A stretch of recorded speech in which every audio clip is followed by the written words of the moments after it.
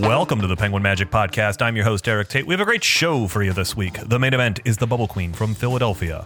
Meadow Perry is my guest. We discuss her upcoming show at the Magic Castle, combining magic and bubbles, and how you can learn bubble magic from her. Nicola Capo joins me on the show to discuss the featured product of the week from Luke Dancy. Before all of that, we kick things off with one of our quickfire segments. And this week, she was the main event last week, and I thought I'd flip-flop things, so this time she can open for Meadow. Gabriella Lester joins me on the show to discuss the magic she never leaves the house without on the Everyday Carry. Gabriella Lester, thanks so much for joining me here on the Penguin Magic Podcast for the Everyday Carry. All right, you are going to leave the house. You're going to go get groceries. You're going to meet your friends for coffee, but you're a nerd, so you don't leave the house with some magic. What is your Everyday Carry?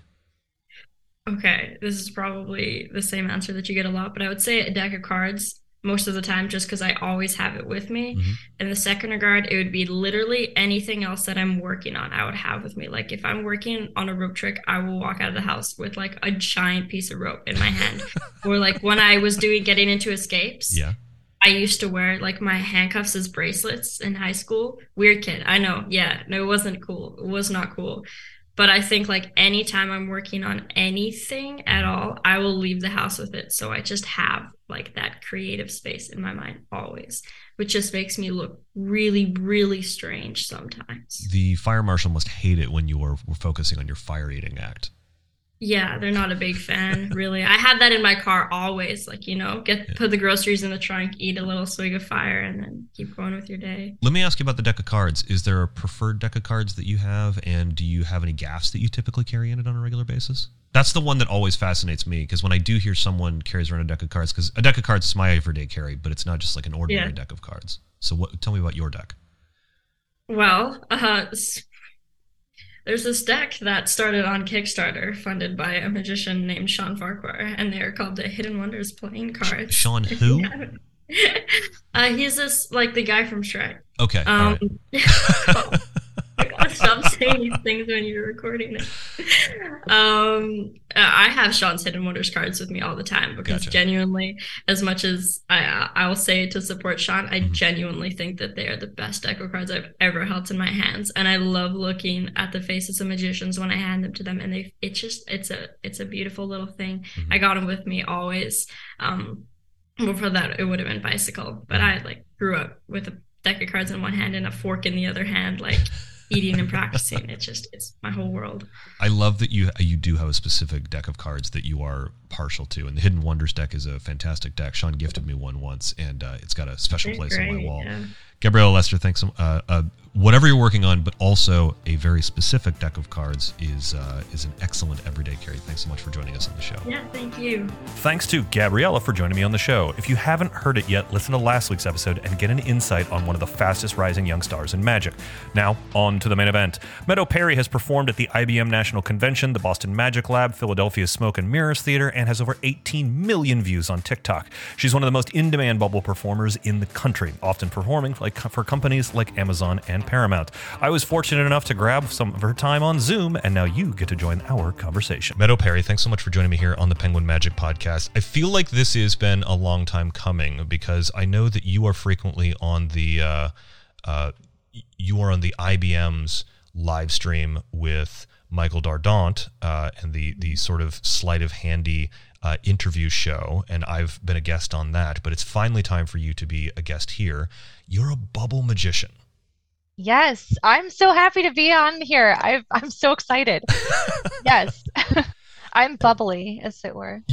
You are bubbly, and I'm curious as to. So I don't often ask people this, specifically because this podcast is not about that. It's not about how people got interested in magic, but I'm interested in how you became fascinated by bubble magic, because it's a different genre of magic than a lot of other areas. You know, you meet coin magicians, card magicians, mentalists, illusionists. The bubble magicians are very few and far between. And it's not just that you do bubble sculptures, it's that you actually do magic with bubbles. Yes. Talk about how you started to combine bubble sculpture and magic.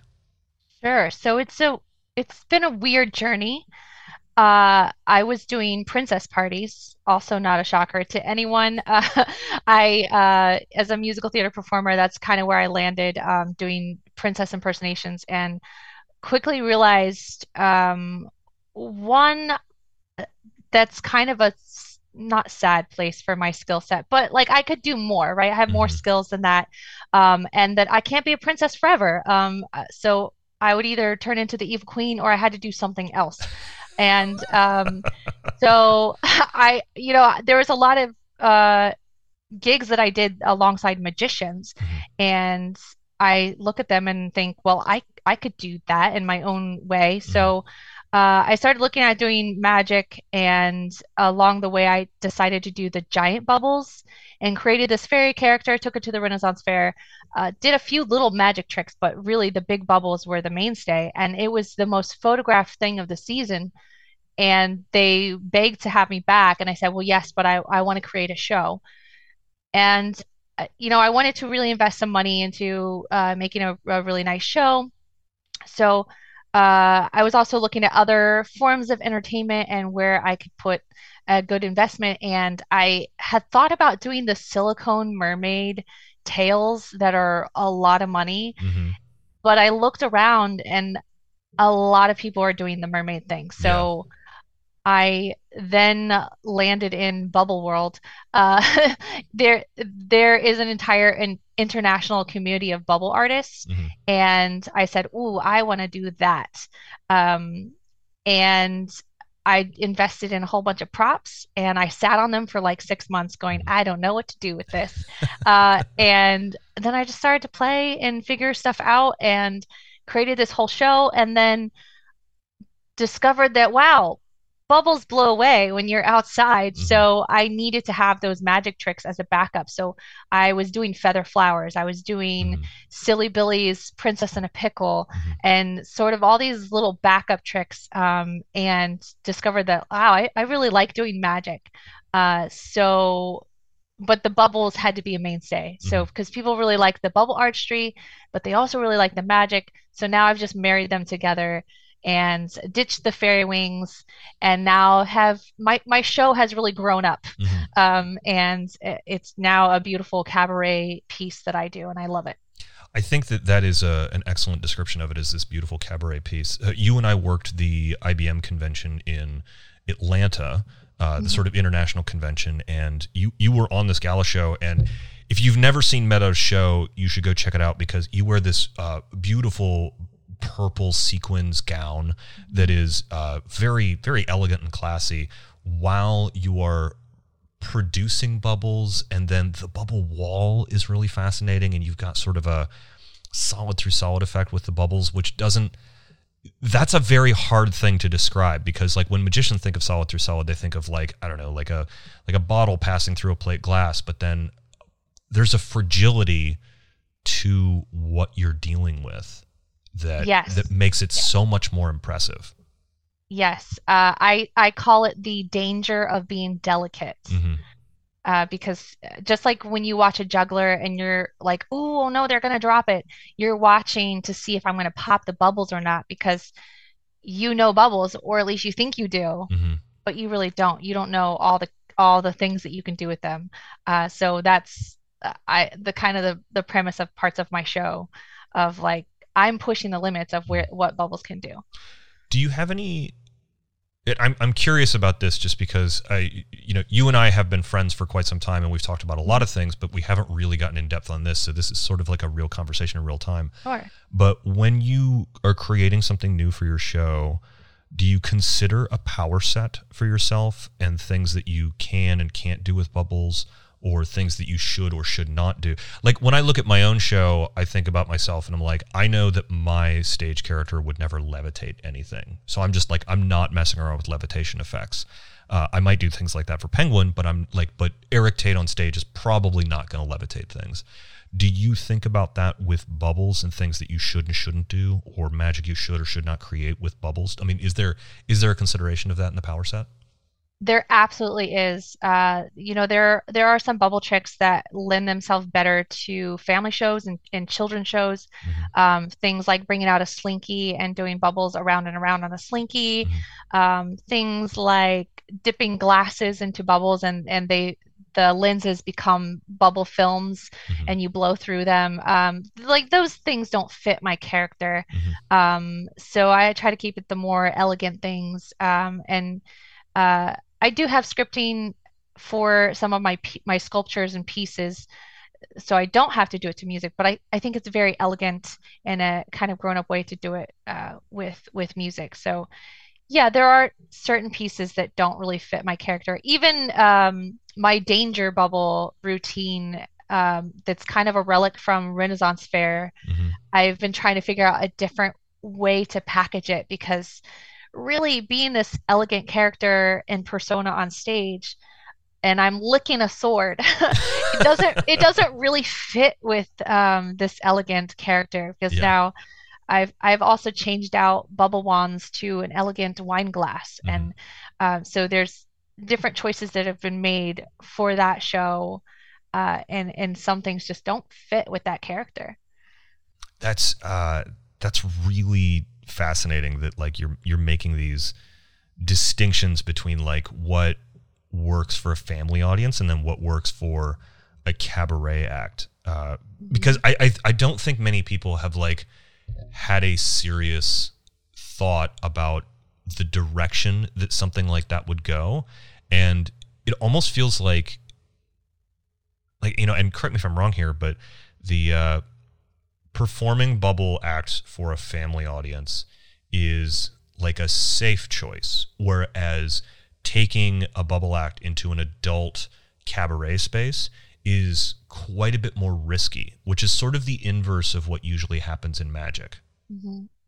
It's true. When people think of bubbles, they think of kids. Mm-hmm. But I have found that my bubble magic show is more appreciated amongst adults.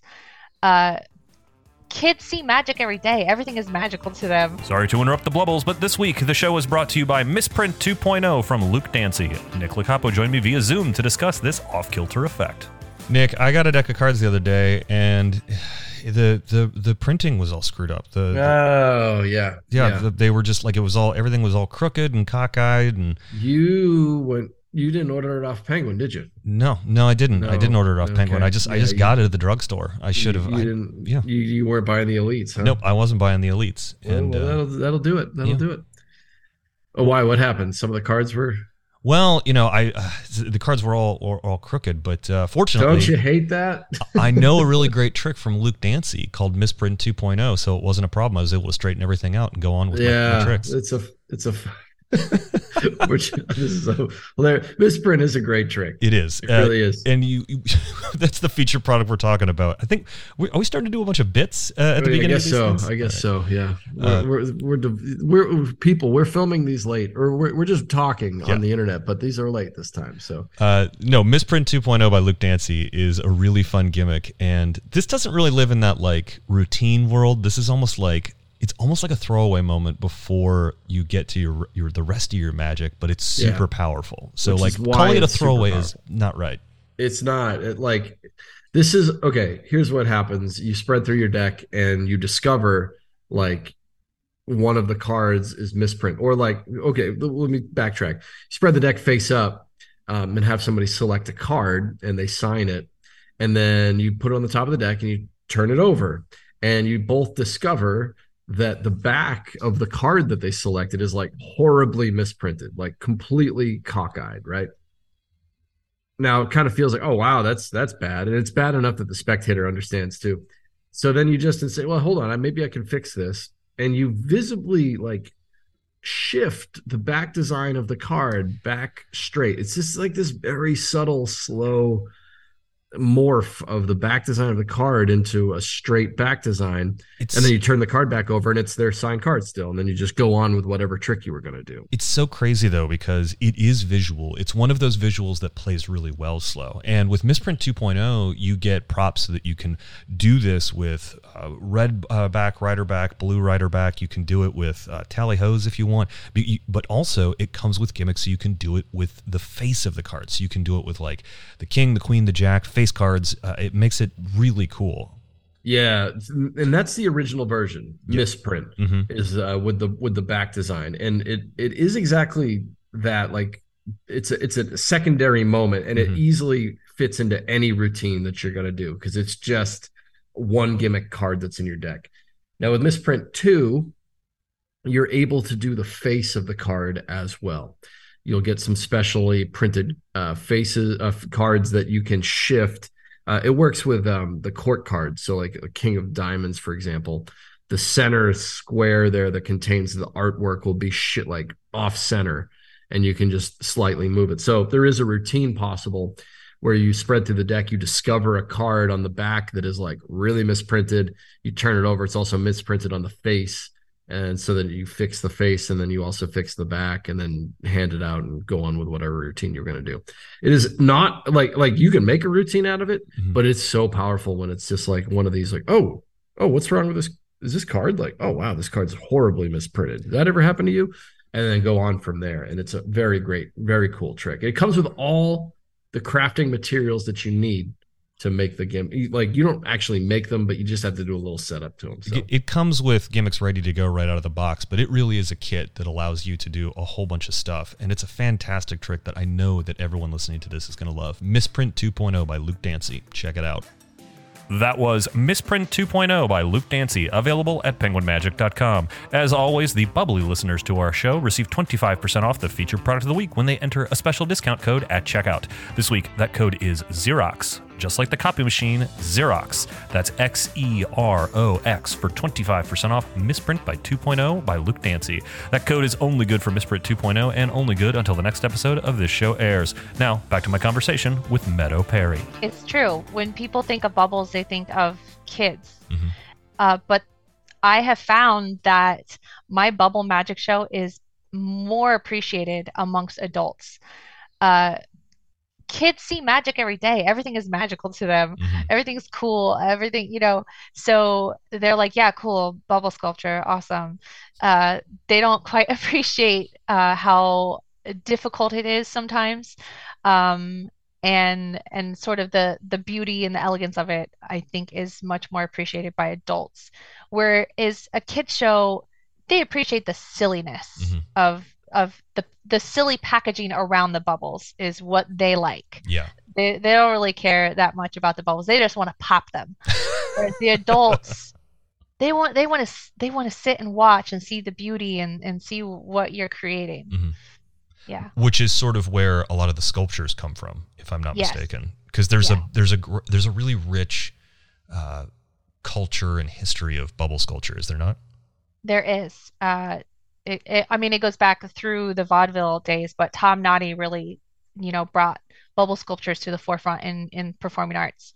And who is Tom Noddy? Sorry, I'm too ignorant on bubble sculptures. That's okay. To know. Tom Noddy is kind of the grandfather of bubbles. He was the president of the Association of International Bubble Artists. Yes, that is a thing. But you got as defensive as I get when I talk about the IBM to non-magicians. Right. Yeah. But it's even more niche than the IBM. Yeah. There's maybe 150 international bubble artists, but Tom Noddy started doing puppetry in the 70s, and then in the 80s, and he sort of developed these bubble things. He saw a puppeteer bouncing a smoke bubble off of their jacket, and thought that was fascinating. And he started doing that, and then he started playing with bubbles and discovering new things, and started making an entire act around it, and then kind of got discovered. He actually did an IBM convention back in the 80s. Really? And Yeah, which I think is fascinating because people all the time they're like, "Wow, that's the first time I've ever seen that." And I'm like, "No, Tom Noddy has also done magic conventions long before me." But then he went on to the Johnny Carson show and David Letterman show, and he just became the bubble guy, and Mhm. that's what he goes by, the bubble guy. And he still performs now. He just performed at the Moisture Festival, and he's a Yeah. phenomenal performer. He's a great storyteller. He's captivating. It's like you're sitting in front of a fire with your grandpa. Like it's great. Now, correct me if I'm wrong, but you do have an association with Carissa Hendricks because you took over Bubble University from her? Yes, that's correct. Can- I just saw her at Monty actually. But yeah, I took over Bubble U. Well, didn't take over. Mhm. She still has a big hand in Bubble U. It's And we talked some Bubble Shop this past weekend, it's but very much more of a uh, collaboration these days. yeah, very much a Mhm. collaboration. But she saw what I was doing during the pandemic in my virtual show, Mhm. and she's been really busy with Lucy Darling, so Yeah. she needed another bubble expert to come on and help out with that. And she saw what I was doing and said, "Wow, Meadow is that person." So Mhm. I've been thrilled to be a part of it. It's been great. Well, can you tell our listeners a little bit about Bubble University? Because it sounds like Bubble University is the place to go if you are interested in adding bubbles to your show. Absolutely. So Bubble University, Bubble U, is by Nonsense Kids, which was created by Carissa Hendricks. And there's tutorials on bubble artistry, there's recipes, there's full scripts to shows. Um, Carissa's been extremely generous with giving tips and tricks from her time doing bubble shows. I've added my tidbits into it, and it's like really a one-stop shop. I mean, there's also product reviews on bubble things and magic bubble things. There's tons of the little weird tips and tricks that you need to know about bubbles that you're not going to find out about until you start doing bubbles. So, Mhm. like Chris and I will we save people time Yeah. and effort on learning these things because we've gone through these issues and we've discovered what works, what doesn't. So yeah, it's really an all around package of teaching you the bubble artistry world. Having the limited experience I do with bubbles, I've hosted one bubble lecture and got to play quite a bit with that. And then you and I have become friends, and I've gotten to play with bubbles with you. And it's a really fascinating world. And even if I'm not doing it in my show, just like being able, like the fact that I know how to blow a hand bubble is endlessly fascinating to me. And I've lost hours of my life like continuing to like blow bubbles with just my hands, like not even having to use a wand. And it's such a fun, like it's almost meditative to play with. It's true. There are some bubble artists who that's all they do, and it's like a flow art. Hmm. They don't have like a formal show. It's just ambient style flow art entertainment with bubbles. And you're right, it's meditative and it's fascinating when you see sort of the diffuse colors that happen on the bubbles, and it's just really beautiful, and you could just zone out and watch it. It's been so nice to talk to you. We're just about out of time, but before we go, where can people see more of your bubble magic and see you performing soon? Absolutely. So you can find me at meadowperry.com, and there's links to all my social medias on there. But of course, I'm on all the social medias: Facebook, Instagram, TikTok. I'm also on Twitter. I don't really do anything on Twitter, but you can come find me. No, no one does anything on Twitter No one anymore. does anything on It's Twitter a anymore. wasteland. I'm also on YouTube. Mhm. There's some great videos on YouTube, and all of that jazz. And where am I coming up next? Well, I'll be at the Magic Castle in June. That is so exciting. This is Yeah, your first time at the Magic Castle, correct? this will be my first time at the Magic Castle. So June 12th to the 18th. Oh, that's fantastic. Do you know who you're Yeah. performing with? Yes, Michael Dardant and Oscar Muniz. Oh, that is a powerhouse. Right. You're in the Yeah. palace, correct? Yes, in the Palace Dream Team. Like Oh, yeah. I couldn't have asked for a better team. You, Yeah. Michael Dardon, and Oscar Munoz in the Palace of the Magic Castle is not to be missed. Well, Meadow Perry, thanks so much for joining us on the Penguin Magic Podcast. Absolutely. Thanks for having me. Oh, thank you. I look forward to playing with Bubbles and Rocket League with you in the future. Take care. Yeah. That's going to do it for this week, kids. Thanks so much to Meadow Perry for joining me on the show, and thanks to you for listening. Live show alerts coming up for you. I'm at Keller's Magic and Comedy Club this weekend, and then the Mystique Dining Lounge in Salt Lake City, Utah all next week, and then it's off to a secret convention in Texas for a few days. But keep an eye on the Penguin Magic Shop Instagram page, because I'll be hanging out in our brand new brick and mortar shop a couple of Thursdays every month to meet Penguin fans and jam on some magic. As always, we're a weekly podcast, so be sure to like and subscribe, as well as share your favorite episodes on the social media platform that you realize that you're about to post about realizing that you tragically mispronounced Bubbles in earlier on the show. If you wanted to reach out to me about anything on this week's show, you better paint it on the side of one of Huge's wheels, because I just redid my bracket, and as much as I want Witch Doctor to win the Giant Nut, I think Championship 7 is Huge's year. But if breaking down brackets for BattleBots isn't your cup of tea, you can always hit me up on Instagram at Eric Tate. That's at ERIKTAIT. From me and everyone else here at the P3 Magic Theater, practice, perform.